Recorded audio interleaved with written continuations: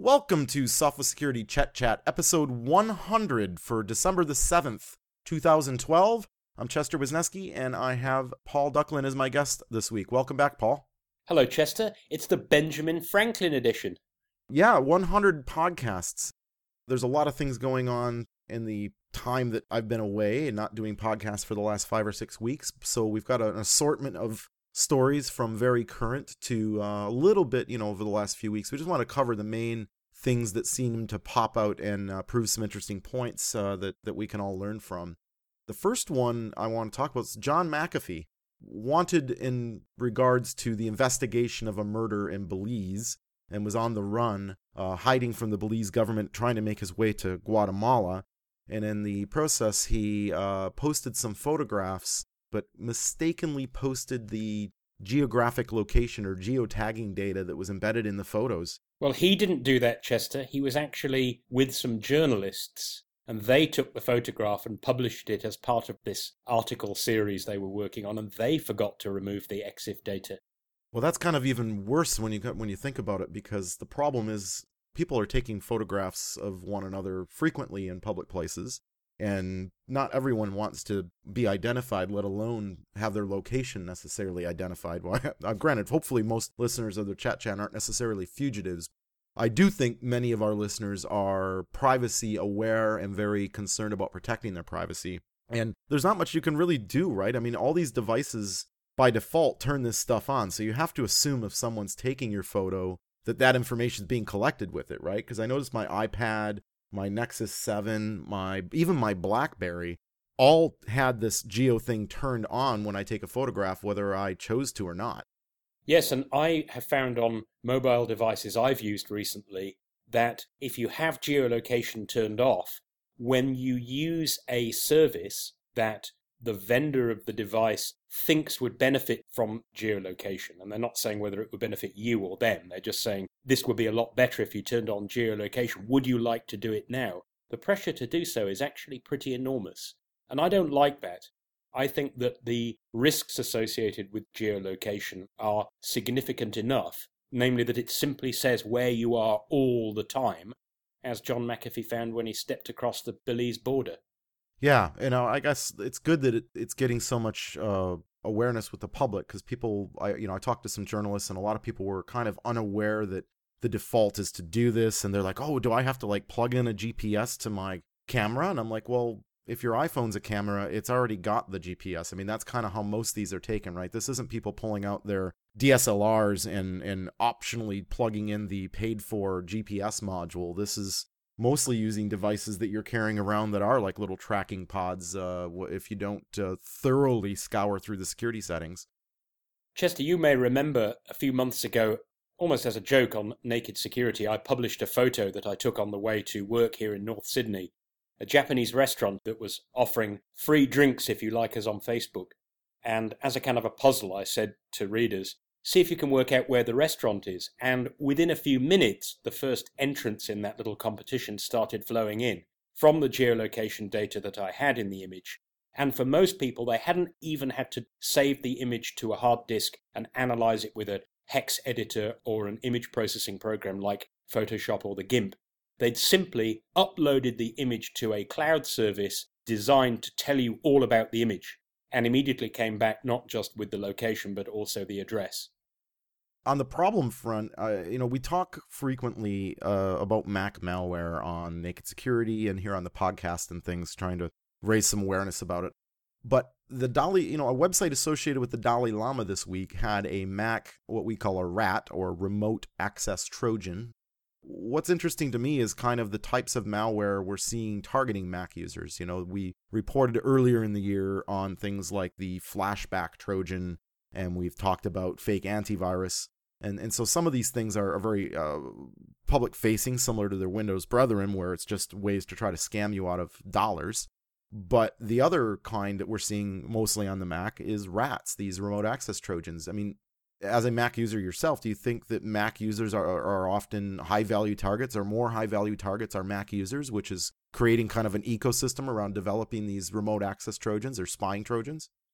Chester, every time something comes up to do with Mac malware, or for that matter, malware on mobile devices, anything that isn't Windows, we get a raft of conspiracy theories about, I wonder why they're targeting these guys now. And you can come up with lots of reasons. Maybe Mac users are better looking, they're smarter, they've got more money, they're more likely to be sympathetic to the Tibetan cause. Who knows? I think the main reason is that they're out there on the internet, there's a significant number of them, and they are good potential victims for any cybercriminal. So it's almost as though it doesn't matter what the reason is. If you think there's some magic smoke in your Mac that means that you're not going to be the target of at least some cyber crooks, think again. Well, I think it also suggests to a degree that Mac users aren't necessarily any better at this patching and keeping their systems up-to-date game. I wonder if Mac users, in their thoughts that they're safe and secure because they're on a Mac, also don't want to apply updates. Chester, I think that if you're already in a frame of mind that suggests that you're kind of invulnerable because of your choice of platform, i.e., I bought a Mac so I'll be all right, it's perfectly reasonable to assume that your attitude to patching is going to be half-hearted at best. Well, and sometimes companies set a bad precedent and take away features as well. I've heard a lot of people complain when they upgraded their iPhone 4 to iOS 6 because of the Apple Maps fiasco. And, they're going, I should have never done that update. And, they don't think about the hundreds of security fixes that they also got when they went to iOS 6, because the fixes for the vulnerabilities were bundled in with other changes to functionality that they may or may not like. I think sometimes we can get a little bit too tied up in the featureitis and forget that in many cases there are significant aspects of updates that are there to help us. And sometimes, sorry to have to say it, you sort of have to bite the bullet. Yeah, and I can recommend to everyone not to turn right when you're halfway across the bridge, as I had the Maps application tell me recently. Well, it depends what bridge you're on, Chester. Do you know that one of the original plans for the Sydney Harbour Bridge was that it would be Y-shaped, and that there would actually have been an opportunity to make left and right turns on it? Well, no, I did not know that. I suspect somebody who owned a steelworks had some interest in making the bridge bigger than it ended up. So it was in the news that the Swiss NDB, which is their intelligence agency, seemed to misplace a couple terabytes of sensitive intelligence that was shared with them by the American and British governments. I found this a rather shocking, actually, that it's actually even possible to steal this information. And I would have hoped we learned a lesson from Bradley Manning about allowing people access to information they don't necessarily require. I have to say, I was shocked enough that I started smiling and then sniggering and then full-on laughing. Of all the nations that are associated with accuracy and engineering and precision, it's the Swiss.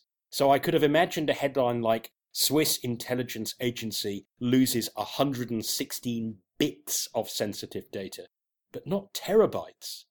I mean, that seems like carelessness on a rampant scale, doesn't it?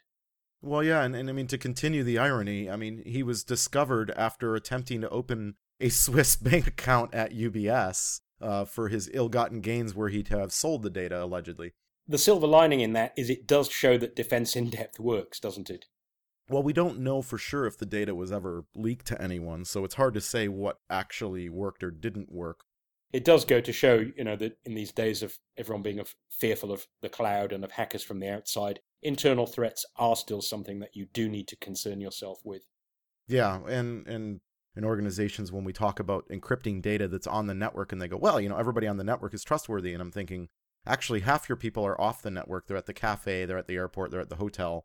And meanwhile, the bad guys are probably, somebody probably visited the Dalai Lama's website this week, and potentially the bad guys are on the inside. So you really, whether the bad guy's an employee or whether it's a cyber criminal that's taken over one of your PCs, strong authentication and protecting of data against insiders can help defend it against outsiders as well. Well, Chester, it's interesting. Just earlier, you were talking about the NASA data loss. And what's come out of that is very much what you suggested. NASA has actually changed their attitude and said, yeah, we're not just going to change our policy with words.